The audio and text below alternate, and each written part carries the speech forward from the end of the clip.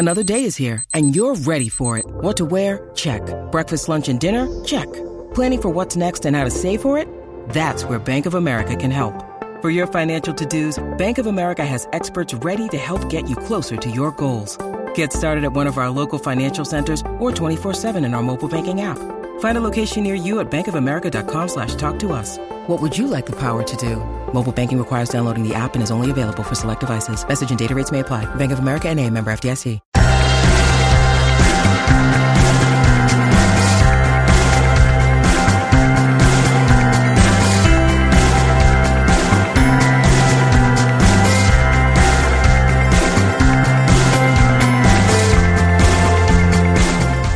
Welcome back to another episode of Beyond the To-Do List. I'm your host, Eric Fisher. This is the podcast where we talk to the people behind the productivity. This time I got to talk to yet another one of those people who is behind my productivity. I've learned a lot from afar, observing them in stalker mode. Just kidding. I get to talk to Chase Reeves of Fizzle. If you've never heard of Fizzle, you're missing out. In fact, go to beyondthetodolist.com/Fizzle. They've got a $1 trial where you can get in for an entire month and watch any and all of the videos, interact with everyone. I am probably what would be called a Fizzler lurker. Time has not permitted me to do as much interacting there as I've wanted to. However, the videos are amazing.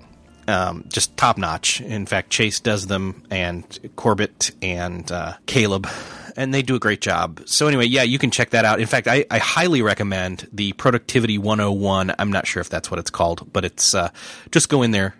Go to beyondthetodolist.com/Fizzle. That's Fizzle. No, they're not sponsoring this. I just like them. And you can check them out. And you pay $1 for an entire month, and there's a productivity series in there by Chase you should check out. In this episode, Chase and I we get to talk about a lot of different stuff. Community, connections, fear, fame, competition, comparison, career, validation. In other words, doing your own work and stop being worried about doing someone else's or doing your work the same way someone else is doing theirs. I needed to hear this one. So I hope that you enjoy this. I know that I did. Before we get to that conversation between Chase and I want to let you know, this episode of Beyond the To-Do List is supported by MailChimp. I am one of the 6 million people who use MailChimp to design and send email. MailChimp's got great automation features that make it easy to provide timely and relevant information to your customers and prospects. You can instantly send welcome emails, product recommendations, special offers, and more. You can check them out at beyondthetodolist.com/MailChimp.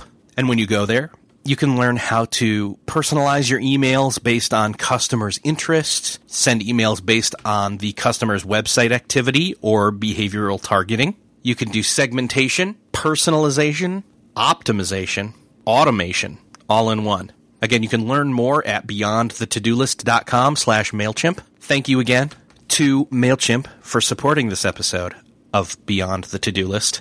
When you go over to that URL, beyondthetodolist.com/MailChimp, make sure to let them know that Eric Fisher from Beyond the To-Do List sent you. This week I get to welcome Chase Wardman Reeves. Welcome to the show. Eric, I couldn't be more pleased as punch than I am right now. I can feel a little bit of a tingling sensation at the back of my throat. And do you need to lay down? In a couple other places, too. So I'm excited because those tingling sensations usually lead to good things. Awesome. Or getting slapped in the face. Well, we're on Skype, so, virtual high five. Oh, I've been known to slap myself. Nice. Do you have two last names? Is that what's going on here with Wardman? Like Wardman is my middle name. I get that, but is it like a family name or something? Well, clearly it was designed by one of my grandparents to blow the socks off of anyone that comes in touch with it, because it's like immediately it rings, it comes off, and you're like, wow, Wardman, this guy must know something.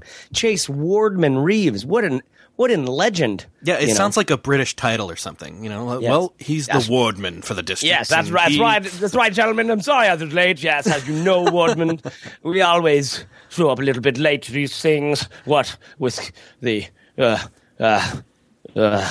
lost steam there. Nice. See that? Like a Britishman. I don't. That's not. Just flustered. Yeah, just a bunch of Mike Hurleys everywhere, just not completing thoughts. Yes, aluminium. It's true. This is funny because you and I have not talked other than on Twitter, I don't think. Did we not meet at NMX? I think I shook your hand. That's the funny thing is we shook hands, but had I known how awesome you were at the time, we would have had many of the conversations at that time. Like I remember I was sitting with the mics on mics and talking, and then Schechter says, "Hey, I'm going to go have a beer with the Fizzle guys. You want to come?" And I'm like, yes. So we sit down with you guys, and I sit next to Pat Flynn. And you do. You and Pat, yes. And you and Pat are ordering up buffalo wings. And I'm like, hey, that's that Fizzle guy. You know, we didn't really talk all that much because it was like, hey, how you doing? Nice to meet you. You know, all that stuff. Like, I am not on it. If we hadn't interacted online digitally prior to that, then there really wasn't a great chance we were going to, like, hit it off. Yeah, well, we you know what it's like at those things. It's like, totally. It's like you're one of those pickup artists, right? And you're looking at me, and I'm looking at you, and you know all the tactics, you know. So you did the eye thing, and you came close, and you touched my arm, and all of this stuff. And I was just creepy. Enamored by the flashing lights. I and think the I sound. touched the buffalo wings. I think I did too. Yeah. No, yeah, we met at NMX, but very briefly, and we didn't really. I had heard a couple of your episodes because, like, the Don Miller episode is stellar. It was really good. Okay, so let's tie this around together, like worlds colliding, because I'm getting ready for this Don Miller interview, which I'd wanted to do for a long time. Oh, yeah. And so I'm looking around for pictures on the internet. I come across a picture of his wedding party. And I'm looking through his wedding party, and I see Bob Goff, and I see Steve Taylor, and I see Cameron Strang, and I see you. And suddenly I'm like, that's that Fizzle guy I was sitting across from with Pat Flynn eating buffalo wings. Yeah. And I'm like, how does he know Don? And then I see that, like, you guys were interacting on Twitter at some point. It's like, so I got to ask this question. How did you meet Don? So for listeners who don't know who Don Miller is, he's a writer, thinker. He's a great guy. He comes from an evangelical worldview and kind of like testing the boundaries there. Felt a little bit constrained, but also still like not like, you know, shattering the bath with all the bath water and the babies inside. Nice. Just a critical thinker and a poet. So when I moved to Portland, I don't know how it happened. We just got friendly. We just started to meet each other. You know, hey, my wife's vacuuming again. Cool. Exactly. I don't know if you can hear that, but nobody can hear that. All right, good. Nobody can hear that. The one listener can hear that. Okay. Yeah, just Terry. Just Terry can hear it. Hi, Terry. So anyway, that's how I met Don, and we became close. And I like to say to Don, and now he likes to say to other people. Like he knows like everybody. Like he knows everyone. Yes. You actually, I met Cameron Strang recently. You mentioned him, and I just noticed it was like I can't tell if he likes it. I think he might be like upset at me or something. Like this is going really poorly. Like I don't know him, but it like really concerns me. Like I'm pretty naturally insecure, so I'm like really concerned. Like I need to get everybody to like me, just across the board. And so the Cameron not liking me, I'm like, well, how am I going to do this? So I talked to Don about it, and eventually Don goes up to Cameron and says, Listen, Chase is an acquired taste, but once you acquire it, you get addicted, and that's sort of. My job is to remind Don that whatever, you know, famous something, none of that matters. What matters is who has the best fart joke still around the campfire, and who's sitting around the campfire, and if there's closeness and familial things there, and you know that like just kind of like that's because we're all enamored by guys who are famous, and we all want to be famous. We all want to be big, you know, regardless of what we don't know what that means. We just see that it's just something that's built into our culture as a thing to attain. Right, so we're all studying the marketing. We're all studying the Pat Flynn's and the John Lee Dumases and like trying to figure out how do I get a monthly revenue report that looks like that. I mean, Entrepreneur on Fire is making like $200,000 a month. Yeah, like one month of that, and I'd be like, all right, I'm good. Yeah. I'm gonna quit. I'm gonna make some good investments, and I'm just gonna let it ride. And now I'm just gonna hit record on conversations with friends and put it out and call it a podcast. Yeah. And the irony is that Pat and John are not famous at all in any way capacity compared to Don Miller, right? Right.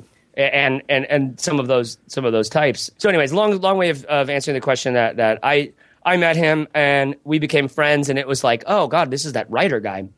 And I tried to figure that out for a while, and try to, like, you know, you walk over eggshells for someone who's famous for, and then it's like an actual relationship, and you're like, you know what, I'm gonna push back when it hurts, and he's gonna do the same, and we're an actual friendship. It was interesting how much I had to, not how much I had to think about it, just how many emotions there were involved in that. You know, when you're in a real relationship with someone who has a lot of exposure, it took a long time for me to wash that you know, inherent greed off. Yeah, you know, because those thoughts they pop up in the back of your head because I'm maybe some of us more than others, we're insecure. We want the fame or we want recognition or notoriety or some sort of respect from our peers or whatever we want. Like, it's all just, you know, wherever dad didn't hug us enough, like nice. it just turns into this gaping vacuum that just sucks in. I can't have enough of any of these things. So I guess I'm turning that question about how I know Don into an existential crisis, which is something that you'll notice about me, Eric. I do. And it's something my business partner, Corbett, knows about me very clearly now. Because every time we have a podcast that I think you've heard called The Fizzle Show. Yes. And Corbett just realized recently, oh my God, I get it. Like, every podcast episode, you come in with a problem about yourself that then you get, like, you get Corbett and Caleb to make you feel okay about. Like, that's my whole MO on the show. So each episode's almost an intervention for Chase. My every day of my life, Eric. Every day of my life. You can always send me a text and just say everything's okay, and it'll probably change my life that day. That's awesome. Well, and that would make sense as to why you just gravitated so much to the second time Merlin was on my show, because that was such a rare mood for him. Oh, you absolutely, you're right. And I told you as much. I was like, you know what? You didn't even nail the interview. You just lucked out in terms of how I got out of his way is what I did. You got the right brain chemistry. I'm realizing we're just slaves to our brain chemistry. You know, when you wake up in the morning and you have an idea and it's like, oh my God, that's a great idea. And by the time you go to bed, you realize, like, what a stupid idea. How could I have thought that was good? Right? We all had that at some point. Slave to our freaking brain chemistry. For me, the best buzz I can get, well, not the best, but one of my favorite buzzes is a cigar, a weak coffee, a large weak coffee, and a Coors in Tahoe or something like that, and like Paul Graham's website, and I'll just start reading stuff, and then boom, I'll just keep a notepad nearby, and I am generating so many ideas. For some reason, that chemistry really works. And other chemistries, it's like I got nothing, right? I have nothing, and you just nailed. Like, Merlin just came in and he just opened the gates. Somehow it was, and I know, you know, him with his struggles, ADD, and or whatever it is these people struggle with, right? We all have our struggles. It was the perfect body chemistry, and I don't know. It feels a little bit, again, existential crisis-y that we are literally a slave to our body chemistry. You know, whether we feel happy, whether we feel productive, whether we feel like we got into a flow state, whether we feel like we did something good today, or whether we feel like we wasted our time today. It's like, it's so much of it is that brain chemistry, and then it's like, okay, well, if I write down my 2 things I want to do today in the morning, and then actually get those things done, that's affecting our brain chemistry, because and I don't know, it's all played together with the emotions, right? Fear, greed, you know, the sex stuff, like this drive. Like, as a copywriter and designer, I'm learning more and more that I play on those things, just like a filmmaker plays on. We all play on that level. If we're going to make a sales page that really works well, we have to we touch some of these things, or we can. Every industry can touch some of these things. Same thing with productivity. Same thing with, like, how I orient myself to my day. It feels like, and this is not something I've thought through. You'll notice there's very few things I think through. Yeah, but like me, we both do that kind of thing where you don't know what you're thinking until you say it. Dude, another realization of mine recently that I had to, like, tell my wife about, like, in a very, you know, very tear-filled conversation. Listen, I am so sorry. I don't think unless I'm talking. I literally don't. So when I'm saying something, it will come out like I'm making an argument, when really I have no idea what I'm saying. I'm just hoping that there's a point at the end of this, and I can't guarantee that it's true or false. But I know that once I get to a point that I realize it's false, I'll move right on from it, because words are wind, Jon Snow. Nice. Jeez Louise, you caught me in a pretty... I did. I'm realizing as I said the Merlin thing, and then you start going, I'm like, oh, Chase is in a mood too, which is nice. I was watching Chris Rock last night and realizing, and then I went to, there's a band called The Hold Steady, which I really like. Saw them last night as well. And it was just interesting to watch the similarities between the two guys. But Chris Rock comes out, and this is an old, bigger, blacker special, and he's angry. And he's yelling. And he's always yelling, right? And he's also kind of like going like, how freaking ridiculous is this? Like, that's the sentiment of everything that he's saying. He's like, how about, whatever. So, how about the way white people treat black people? How ridiculous is this? How about the way men are treated in the family? How ridiculous is this? So you could start with like, how ridiculous is this? Find something that pisses you off, and you could just tirade about it and with a handful of jokes along the way, and everybody's laughing the whole time. But I realize how compelling anger is, or when you get your blood up like that. Mm-hmm. Right? Like when you write, we're always talking about how do we write great content? How do I make something good? How do I say something that gets shared around the internet? Like, be pissed off about something, because that chances are there's a scandal in there, and people love scandal. But also, like, people love it when someone stands up for something and comes from a point of view.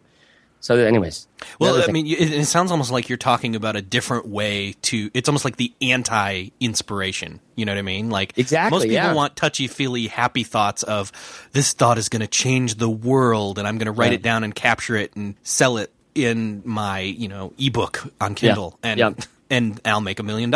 And that's not how it works. Yeah, absolutely. I get pissed off because, so what we do, we work a lot with people early on in their entrepreneurial journey, and just try to break some of the myths in their head about, like, this is how you have to think about money, and conversion optimization should work like this. And these are all the principles of digital marketing, and try to get back to, like, no, stupid. It's about humans. It's about humans. Delight somebody. Solve somebody's problem. Make something that is substantial and useful. Make something useful for someone. And if we think about, like Paul Graham says, the number one reason why most startups fail is because they're not solving a real problem. Plain and simple. They're just not solving a real problem. And I just wrote a post the other day about how one of my friends' companies, and then two other companies that I've used extensively, Readmill and Editorially, all closed down. They've all closed down. They've shut the door. And we've seen this a handful of times in the last few months. And these are like good teams. Like Editorially has some of my favorite, my heroes of the internet on that team. And they still had to close the door. They realized, like, this isn't solving someone's problem. And so the anger stuff. Still searching for a great candidate for your company? Don't search, just match with Indeed. Indeed is your matching and hiring platform with over 350 million global monthly visitors, according to Indeed data, and a matching engine that helps you find quality candidates fast. Ditch that busy work. Instead, use Indeed for scheduling, screening, and messaging so you can connect with candidates faster. I wish I had Indeed when I was in the hiring process in roles in the past, because it is a slow, arduous headache of a process to find the right people. Or, at least it used to be. Join more than 3.5 million businesses worldwide that use Indeed to find and hire great talent fast. In fact, in the minute I've been talking to you, 23 hires were made on Indeed, according to Indeed data worldwide. And listeners of this show will get a $75 sponsored job credit to get your jobs more visibility at Indeed.com/to-do list. Just go to Indeed.com/to-do list right now and support our show by saying you heard about Indeed on this podcast. Indeed.com/to-do list. Terms and conditions apply. Need to hire? You need Indeed. What's something that works so well, it basically feels like magic? For me, I'm thinking air conditioning, noise canceling headphones, definitely. Meeting free Fridays? What about selling with Shopify? Shopify is the global commerce platform that helps you sell at every stage of your business. From the launch your own shop stage to the first real store stage, you don't have to just sell your own stuff anymore. With Shopify Collective, you can curate products to sell from brands you love and give your customers more variety and your business more sales. Shopify is your no excuses business partner. Sell without needing to code or design. Just bring your best ideas and Shopify will help you open up shop. Shopify also helps you turn browsers into buyers with the internet's best converting checkout, 36% better on average compared to other leading commerce platforms, and sell more with less effort thanks to Shopify Magic, your AI-powered all-star. Sign up for a $1 per month trial period at shopify.com/beyond. Again, go to shopify.com/beyond now to grow your business no matter what stage you're in. Shopify.com/beyond.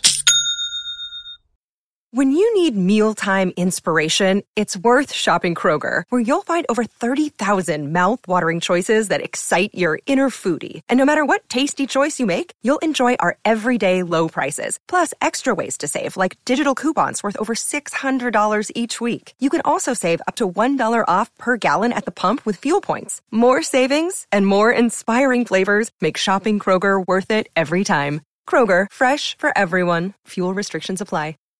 Is getting towards a problem that really exists. Yeah, I was just going to say, it's almost like a barometer of, hey, if it makes you that angry, then there's somebody else who also will be angry about that too. Yeah, and maybe you can be angry enough to figure it out. Maybe it's you're angry, and it's sometimes like the universal is in the specific, right? So you could be angry about the way that your wife talked to you about this, that, or how you don't get time to do your thing. You always have to X, Y, and Z, right? You can get angry about that, but then that's your specific story, and you can extrapolate out of that, and people will find themselves in it. So like another comedian I've been watching, hey, listen to me now, Eric and Terry, the listener of the show. Oh, callback.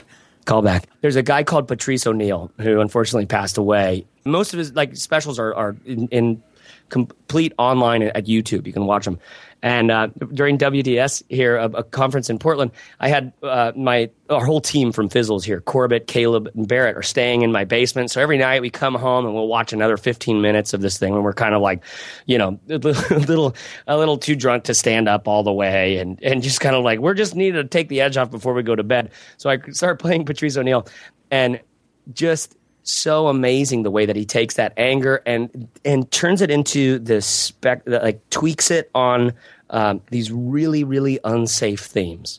These super unsafe, like really questionable, like gnarly things that, like, I made the mistake of watching some of it with my wife in the room the first time, and it was like, never do that again. Never, ever, never, ever do that again. Because now she just got so upset with some of the things he was saying. And I was doing more, I was like, so regardless of if you like him or not, you could look at it as that experiment of like, oh my God, this is stuff that gets reactions out of people. This is stuff that is a visceral kind of reaction to. And I know this isn't a show about making stuff that resonates with people, but it is, because that's what we want to be productive about. Because it's doing work. Yeah, I mean, what's the point of being productive or producing, root word, if it's not good? And I know you always talk about the capital G good stuff. So yeah, absolutely. So yeah, that's definitely. So sorry, I'm rat-holing on that, but the idea of starting at a problem, of starting at we work with so many people who are early on, and they're geeking out about online marketing because they want to geek out about online marketing, and I hate that. I want them to geek out about curling, or about comedy, or about ending racism, or about coping with stillbirth and loss, or dealing with grief, or about screen printing T-shirts. I want you to geek out about something, playing metal guitar solos, right? Then let me teach you how to grow an audience around that thing. Okay, and you're pissed off that Kirk Hammett, why was he in Metallica doing the worst freaking guitar solos in the world, and how did that band get so big? When Megadeth had to deal with I'm angry about this, right? I could solve that problem, and there's going to be at least 10 bros around the world who are going to be like, yes, this like all of them are going to be in like they're going to be. Yes, let's make a persona of this. Totally. But I guess you caught me in a moment where it's just like we're at WDS, and it's all this love and good vibes, and everybody's excited about doing something important and meaningful. But at the same time, it's like, in the same vein, like, be useful, solve a problem, find something that you're passionate about, and I hate, no, not even that. That's the worst. Passionate is like, that's where this argument gets derailed. Something that you care about, right? And it might be important as in a word I know that we both use often enough is resonate. Yeah, absolutely. It's like a deeper, like it vibrates with you. Yeah, not in a bad way. Totally. So not to derail us so early on into that, but it's something that's been as we'd say back in, like back in the church days, it's something that's been on my heart, Eric. Nice. It's something that's really been on my heart. And if you could just lay hands, brother, and just, when you think about it, if you could bring this up to the Lord, that'd be great, bro. Yes, unspoken. And unspoken. Dude. See, so that's why I had to, okay, so long way around, but we just did one whole like circle around the campfire or whatever. Yeah, I had to ask you how you knew Don because I assumed that it had something to do with tying into obviously Portlandia, where you're at as well, where I knew he was at one point and is now Nashville. But just the whole not but culture of churchdom, of evangelicalism. Yes, exactly. And so and I was in that. I went to Westmont, a small school in Santa Barbara, and I'm trained as like a pastor. Like that's the only training I have besides just putting my foot in my mouth every year. Like I'm really well trained at that and face slaps, like we said earlier. So I was like a full on Jesus bro. I was like into it, and I wasn't raised it. I got into it in high school. Decided to go to this college. Said a friend, he's like, yeah, there's like no classes where there's more than 25 people. Like you'll like it. I'm like, that sounds great. Are there girls? Perfect. And so I did that, and I actually really fell in love with a lot of this stuff that I got to learn there. And I was always doing music too. So that was an easy way in, again, to the girls and to the Jesus thing. So I was a worship leader for a really long time. I was doing the thing. I mean, we were like part of church plants in Ireland and Canada and we were doing the thing. And now fast forward 8 or 9 years, and Jesus and I are sort of seeing other people is my line, because, I'm not ready to I can't like just like blot it all out. Like I had so many wonderful, great experiences, some very extremely like moving spiritual experiences, and ultimately really, really, really grateful for the community that caused me to do the kind of soul searching, deep work that we did. I would spend hours and hours and hours listening to Sigur Rós or Delirious and journaling at a Starbucks. Like, dear God, what am I going to be when I grow up? What do you want from me? I think you're moving this way or that way. And, it's all, you're like getting into the prayer movements, the this, that, and the other. And I loved it. I loved it. I really, truly did. And I still kind of do. There's still like a fondness to it. But at one point, it felt very much like, for my wife and I both at the same time, it was just like, oh, okay, there's a next stage. We were doing kind of like, Merlin's line about doing work about work. Mm-hmm. I don't know if that originated with him, but I was associated with him. Work about work. We were doing church about spirituality. We were doing activity about truth. Life about life instead of doing life itself. And to me, like I love getting to talk about this because this is where all the productivity porn came from for me, because it doesn't start out as porn, right? It starts out as love. Like it started out like, oh my God, these are the answers to how do I actually get this stuff done? And I came at it with the same kind of ferociousness, ferociousness, feral. That's what I'm getting at, like a feral cat, yes.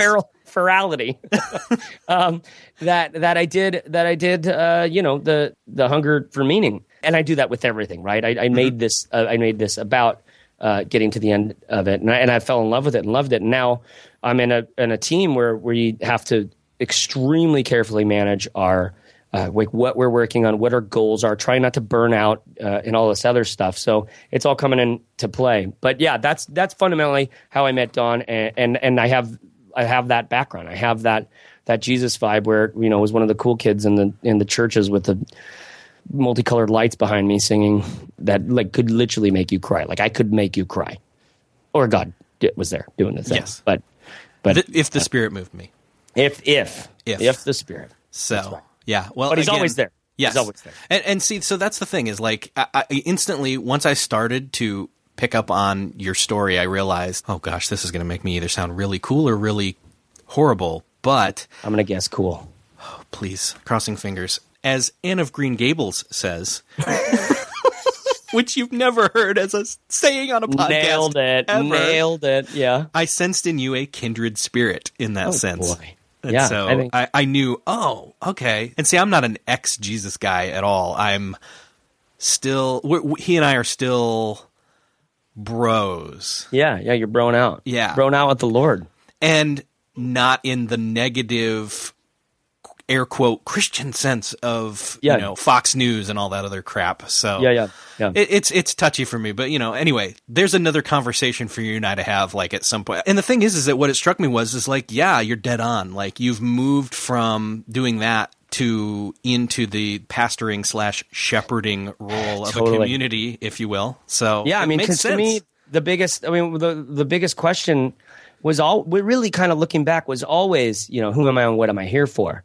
And not that Jesus was an answer to that, just that like all the community around Jesus, the experiences within there were such an amazing developmental step or stage, and it's not done yet, right? But this question of career was like nightmare for me. Right? And this question of fulfillment, like, when we used to just like farm and like plant, because that's like the only option that you have, and you live till you're like 35 because your teeth killed you. It's like life is horrible and also like pretty simple.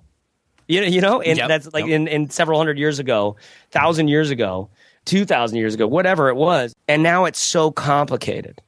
It doesn't have to be. I mean, we could get super dumb and just make some decisions and just live with it. But I'm always the guy who's going like, wait, if I go through this door, then what does that mean about the other doors? And what am I missing out on over there? And maybe I'm not doing the things right, because what if I don't know enough to make the right decision right now? And then, okay, I should probably wait. Okay, but what about, I really like that thing over there. Maybe I should go that way. Ooh, look at the sparkly thing. Oh, yeah. But I could never do that, right? All of this stuff. And then like always but I could never do that as carrot on the end of a stick somewhere. Not to mention, what if I'm not good enough? Well, he was good enough. Why? What did he do? How do I do what he did? What's built into that is this sense that there's a rule, that there's a right and a wrong way to do it, which we all know there isn't. We all know there isn't. I love that message. I love, like you said, like kind of stewarding, shepherding people into that. People who are exploring that. Like I can't help you if you're not exploring that yet. You kind of got that spark, or you don't already, right? Mm-hmm. And you don't, sometimes you don't need it, right? Maybe you're super satisfied.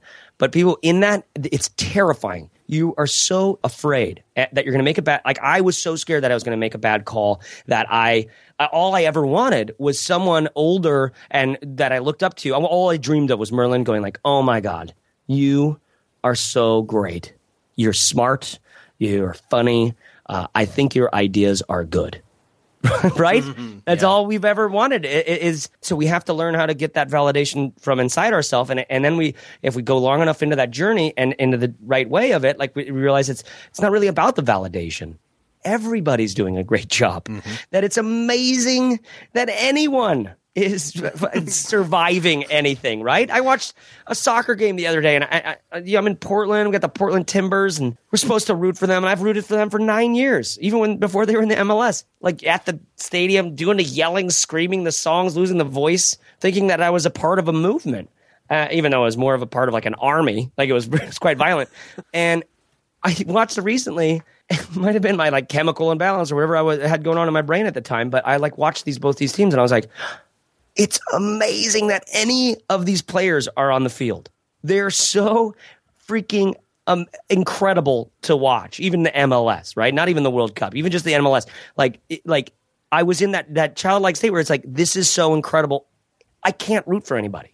I can't, like, one isn't better than another. It happened to be one of the only games I've seen the Timbers recently play where they didn't lose the ball in the midfield and they kept completing passes. So it felt amazing. I was like, you guys are incredible. And then the other team was doing great too. And I wish we could look at ourselves that way. I just wish, you mentioned Bob Goff, and Bob Goff is a writer. He's a lawyer. He's a mad scientist. He's crazy. He's pixie dust, and he's silliness and craziness. And you don't believe him. You do not believe him. You don't believe the stories. You know, nobody, you don't believe him. You just don't believe the guy. And I've had enough experiences with him to where it's like, he's Gandalf the White. Yes. And I've had enough experiences with him where it's like this last time I spent some time with him, and I thought I kind of got it a little bit. I think I kind of, not that I made, but I started to believe in him a little bit, right? Like, it was just like unbelievable. But one of the things I noticed, we were at this place far away where you had to take a boat in. It was like a lodge. And there's this one huge boat that you take to get out there. And there's about 100 of us, sort of writers, speakers, lots of musicians, and just random people, artists, people who are like digging deep inside themselves and trying to make something count in the world, right? Everybody that was doing work. we were there, and on the way out, like when we were saying goodbye, like Bob was just like falling apart. He told us as much. He's like, "I'm going to be worthless for the next couple of days," and just like weeping. I'm like, "Yeah, sure, whatever. That's what you're supposed to say, right?" But I saw something on his face that has kind of changed the way I look at, this concept of me in the middle of my career, in the middle of and what we call fizzlers inside of our community, the concept of hospitality in a restaurant or in our home. I saw him wanting so badly as we were on the boat, sort of pulling away, and he's sort of breaking down. There's like him and 7 other people on the dock waving goodbye, and he's sort of trying to hold back the tears, or whatever. And he looks pretty painful, like he's holding it back like really hard, kind of crazy to see. But anyways, in my mind, the fantasy, like this picture evolves in my mind. Like I'm realizing he can see that we've just had an amazing 4 days up here together, away from the shame, away from the worry, away from the competition, away from the fear that we're not good enough, that we could be doing a better job. Whether it's the fear looking up, like who am I in relation to God or the universe or my sense of meaning here? Who am I looking sideways in relation to my peers, in relation, and then my wife, right, and the ones closest to us. Like we start comparing and thinking we could do better and feeling shame that we're not doing more and all this stuff. And I could see on his face, like he just, the sense that like he just wanted to, like, if he could, he would just hug us all until all the worries went away. This is such a perfect metaphor for life, because don't we all wish that we wouldn't worry anymore? Like anxiety is number one on the medical list right now. Every person in America suffers with anxiety. Every one of them. People are dying from stress, like horrible health complications from stress. What a toxin. I guess I'm kind of seeing it all from this, like, am I okay? Am I doing a good job? Could I be doing better? Those guys are doing this. Shouldn't I do that too? Oh, look, he's got this on his income report. Oh, wait, how am I doing with, the universe? And does this matter? And am I just doing work about life, about work about life, right? Which part of me is me? What is true of the things that I want to pursue? Which are better? All of these insanely powerful, terrible anxiety, worry questions. I learned so much in that little moment where I pictured him wanting to do that, because I realized that we really were going to go back to the worry, and it would take about an hour, which is about halfway of the boat trip. It was about a 2.5 hour journey, and it would take about an hour and a half before that would start to creep in, and people would slowly go like, should I turn on my phone now? Should I check out the inbox? Like who are people telling me that I am? Yeah. Which is Merlin's line, which is just so powerful. Like your inbox is where you go that's what people think. That's who people think you are. That's what people are requesting from you.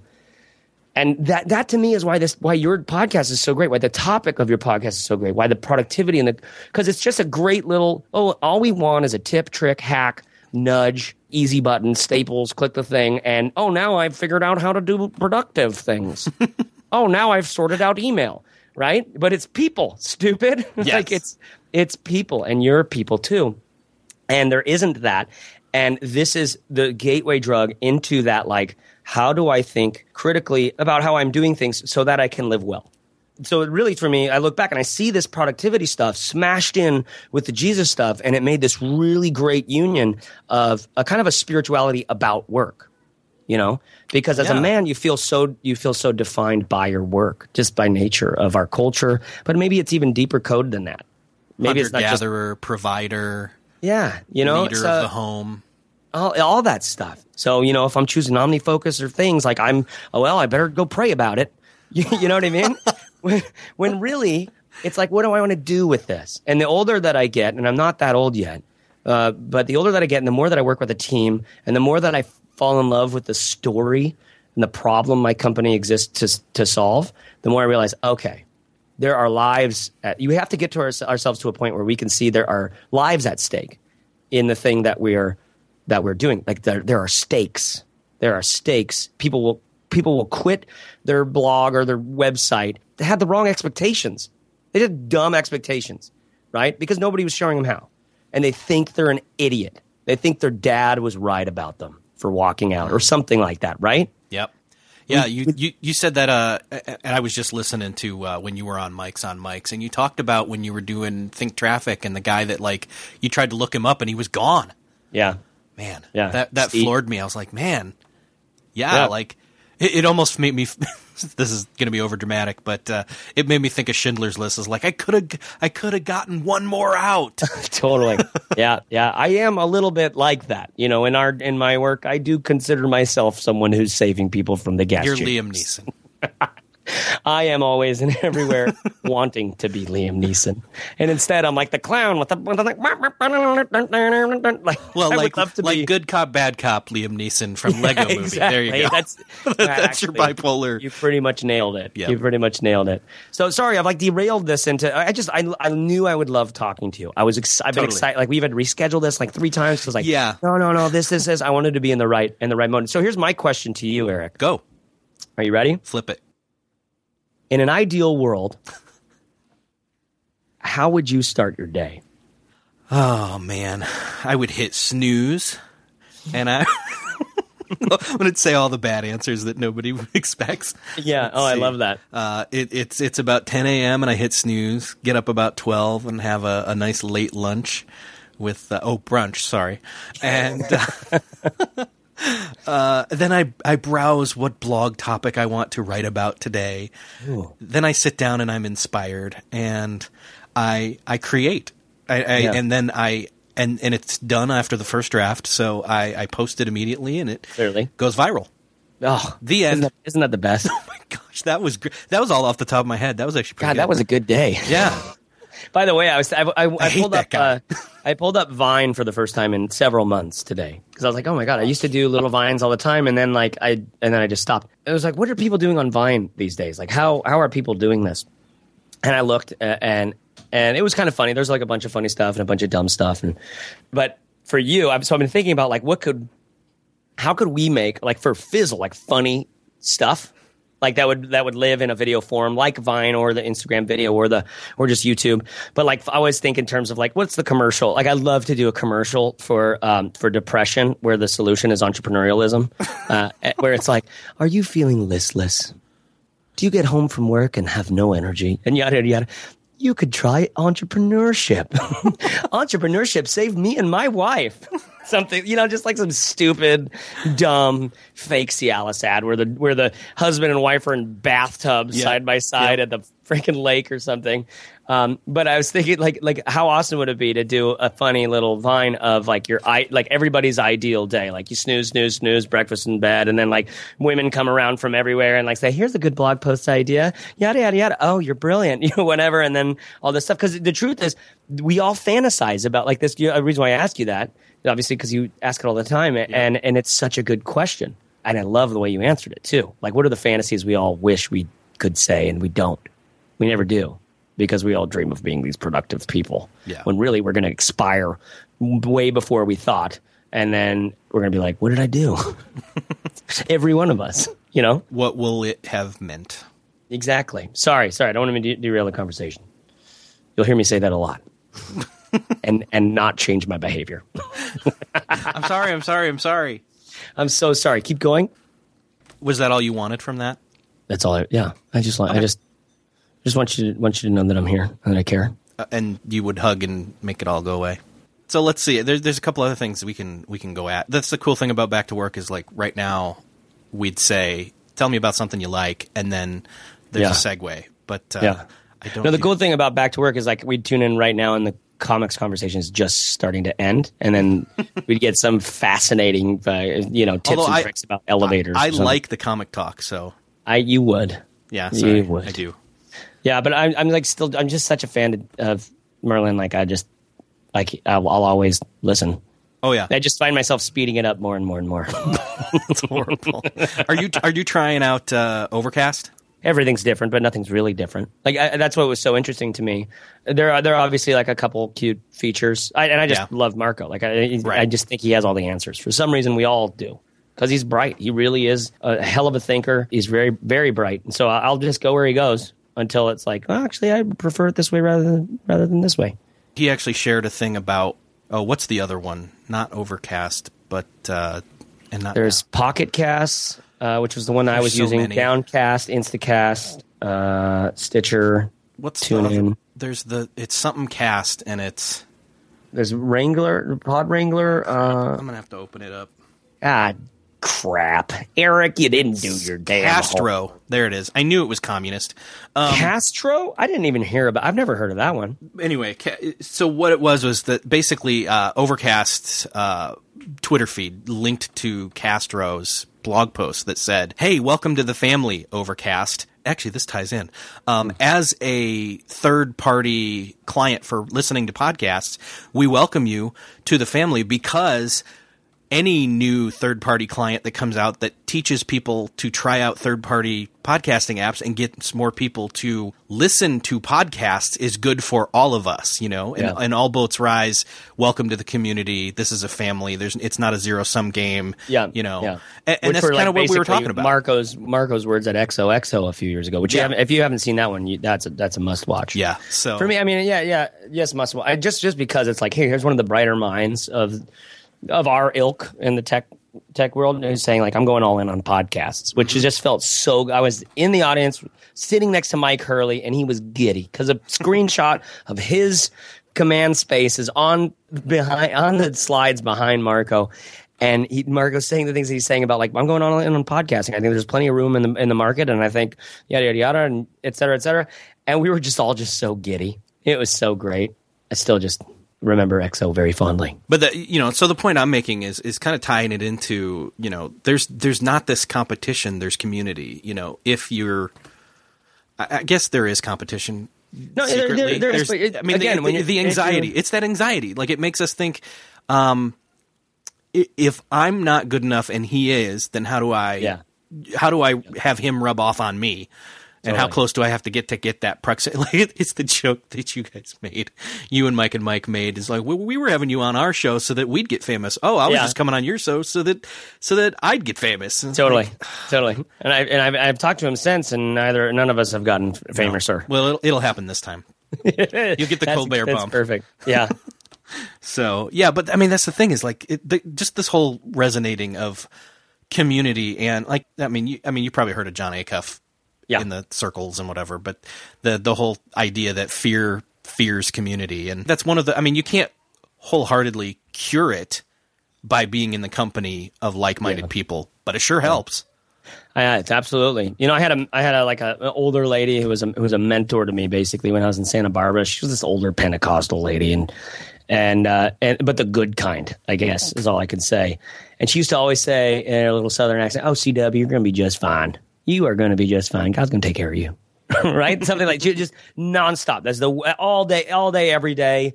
You know, I'd be, heartbroken about some girl who wasn't returning my advances and thinking and desperately trying to figure out the future of my life and et cetera, et cetera. And oh my God, what am I called to? You're going to be okay. You're going to be okay. It's just pounded into me. And I don't know if there's any better summary of what the gospel really is than that, and if there's a more powerful message. I mean, I've started flirting about so Jesus and I aren't seeing other people, but so I'm kind of sleeping around with Buddha, but mostly just Alan Watts, who isn't the Buddha, but seems to have some sort of experience with both Jesus and the Buddha. And Alan Watts is a guy that it's just brilliant to me. And obviously one of these guys, if you don't know, he ended his life horribly, right? So guys that I think that fly too close to the ether, like the Icarus thing, where the wings melt and the whole bottom comes out, right? This has happened throughout history with a lot of different guys. So it's a little bit scary to be a kind of searcher like I am, even though I'm just a layman.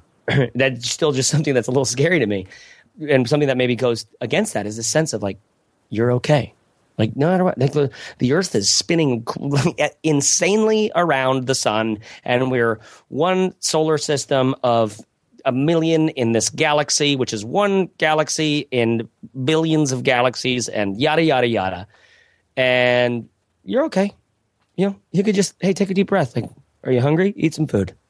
Are you needy? What do you need? You don't need much. I was thinking I always looked at Jesus and Gandhi and these guys and be like, wow, what discipline, right? Just thinking specifically of Gandhi, right? The hunger strike and this kind of stuff. What discipline? Oh my goodness. How could anybody do that? It's such discipline. What my hunch is now is no, it's not necessarily all that discipline. It's the doing the work to be satisfied with very little. Because that's the truth. We get anxious and terrified about not having what we need, when the truth is we have well beyond what we need. And this sense of like, if I could get satisfied with what I have and with much less than what I have, which now I'm sounding like one of those pop guru, whatever. But the whole thing's in there. The whole thing's in there. Your whole career search, your whole search for connection and happiness, your whole search for doing valuable work in the world. Jesus nailed it. Sell all your possessions and follow me. Like, he nails it. You want to be productive? Have nothing to do. Walk around, and if someone needs a hand, give them a hand. Like, what? But then there's like homelessness and crazy people. I don't know. I can't explain it all. I know I suffer from anxiety. My wife suffers from anxiety. The whole modern world suffers with anxiety because we're thinking and planning and preparing for the future, trying to get there, because we're not okay unless we do. And all the while, we're never ending up being okay. And so if we could just go, oh my God, I'm okay. So you write down that's what, like, whenever, the big tip, right? That everyone says, have 2 big things that you do today and do those first. The rest is gravy. Right? Yep. That's a little bit of way of saying, like, when you see a to-do list and you scratch everything out and just have 2 things there, it's a little bit like, wait, shouldn't I be doing more? Do you know what I mean? Yep. And like, we just did a recent 2-series episode on the podcast about work-life balance. And one of the things that Corbett said that blew my mind is the idea of, I guess he calls them alternative constraints. Like, hey, on Thursday, I'm stopping work at 12 and I'm going to go watch two movies.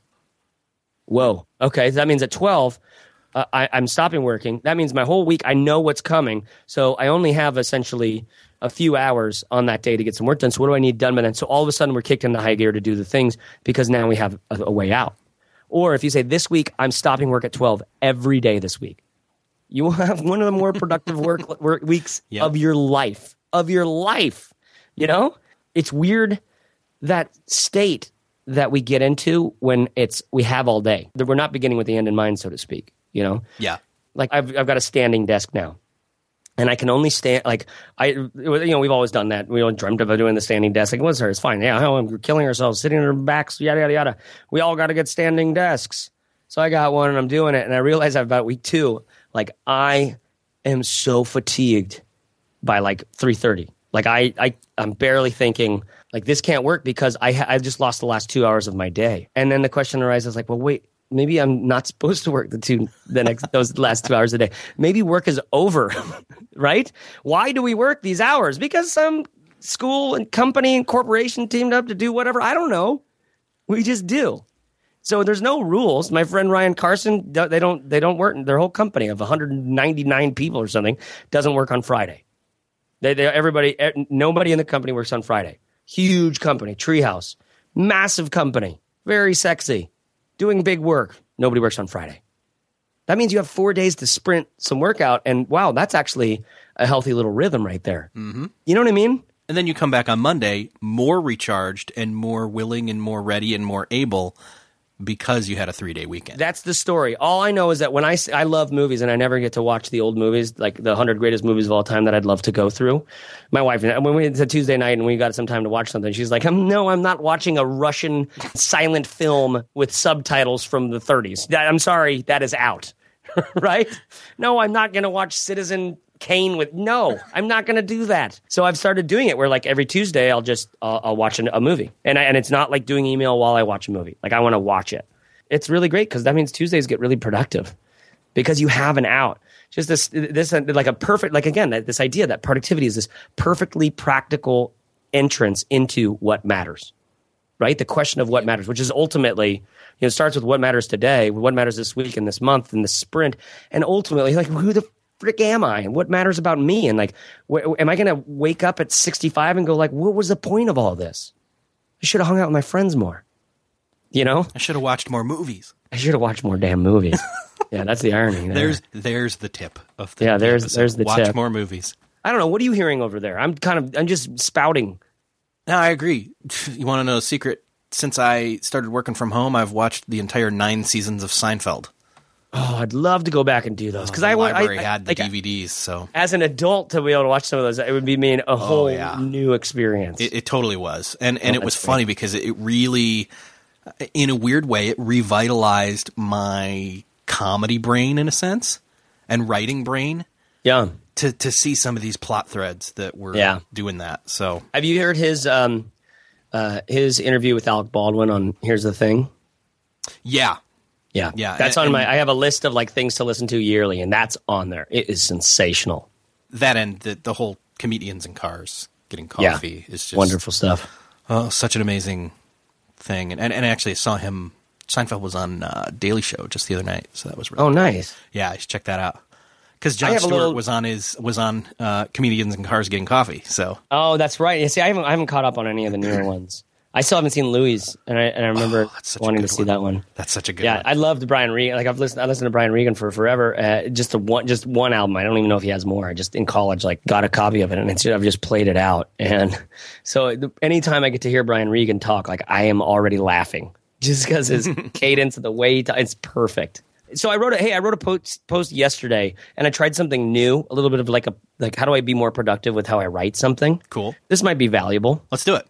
For your people, for Terry, and for you, and for me. I'm trying to think it through. So maybe you can help me a little bit. Okay. So basically, I had something that I wanted to write for a long time. I saw all these companies shutting down, like companies that I admired. Like they're just little products, not massive things, right? But like it's a hell of a thing to be a guy who helps people get started, and then at the same time watching people you admire finish things, like saying like this doesn't have enough legs. And we know it, so we're going to stop now. It just kind of like helps you think through what the options are that could come out of it. So I was thinking through that, and I was like, I'll do a post on that at some point. And then I had a conversation with a friend where he mentioned, you've heard of this Jim Carrey commencement speech thing? Yep. Which I still haven't watched the whole thing, but he told me there's some quote in there, and so I went and found the quote, and it was perfect. So what I did is what we have on our site, fizzle.co, on our blog, we have these things that we call quotables, right? So we'll call out a bit of text and it adds a little like, Facebook or tweet this sort of quote thing, right? And it's just a little short code I made and some styling to do that. So what I did is I started with the quote at the end, because it's kind of like, like Seth Godin. Like 5 years ago, I had to unsubscribe from Seth Godin's blog because I can't have my life changed every morning. I just can't do that. You know what I mean? Yes. Because literally every email I got from him was like, oh, this changes everything. Like I had to go away to the mountain and journal about it for a while. But what he gets is this idea of like it has to be succinct, like short and strong. It like an idea normally turns within one sentence. We always thought this, but now we can think this. Instead of doing this, go to do that. Like there's some so in it or something like that. Actionable, take this, do something with it idea. And it's always really, really, I since, you're like me, maybe it's the same for you. I'm so verbal that I just fall in love with trying to solve a problem. I can't, like once there's a solution, I get bored. Yeah. Like I just want to talk about it, and explore it. So it's really hard for me to formulate things into that compact thing. So this time I started with that shareable, tweetable sentence.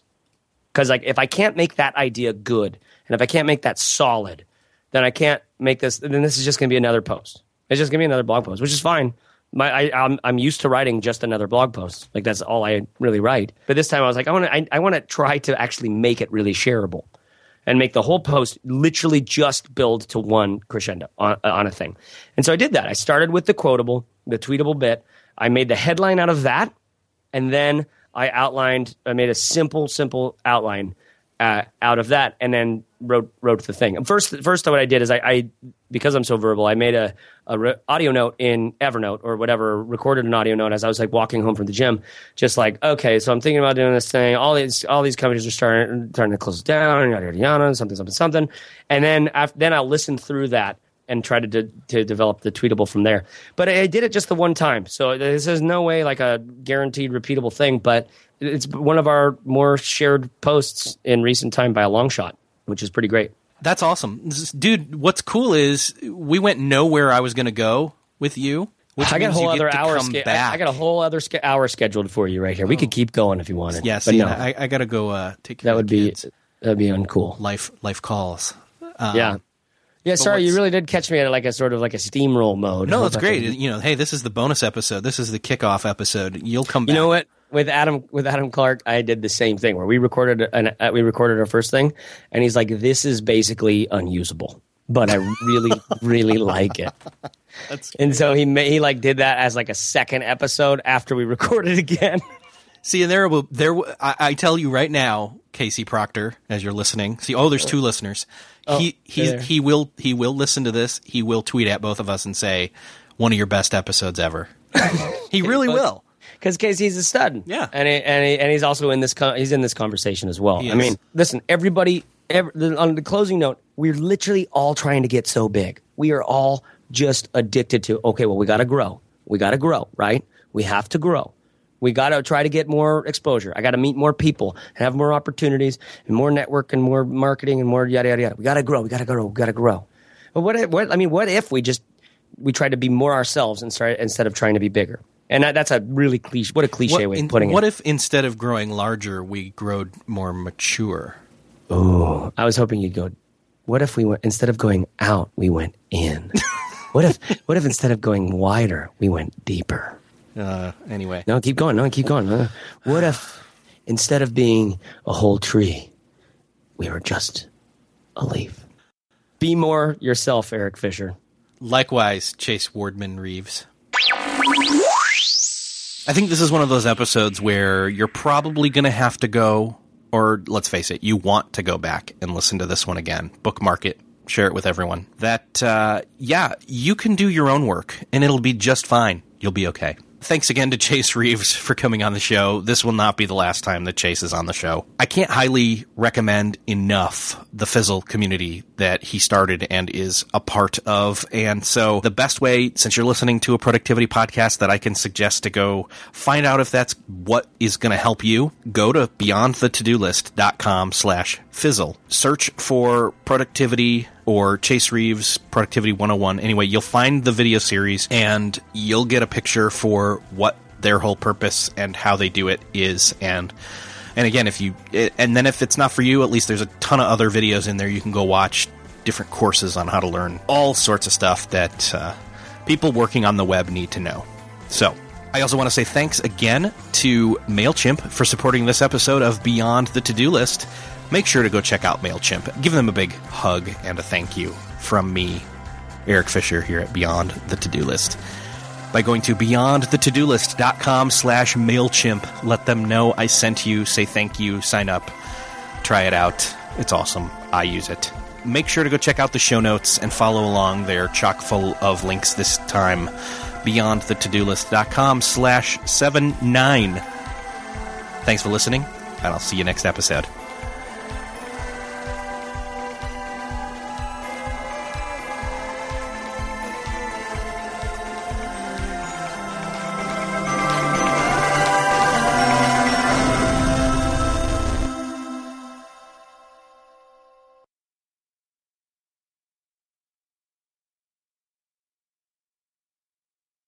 Beyond the To-Do List is a proud member of the Noodle Mix Network. Find more of our award-winning and award-nominated podcasts to make you think, laugh, and succeed at noodle.mx.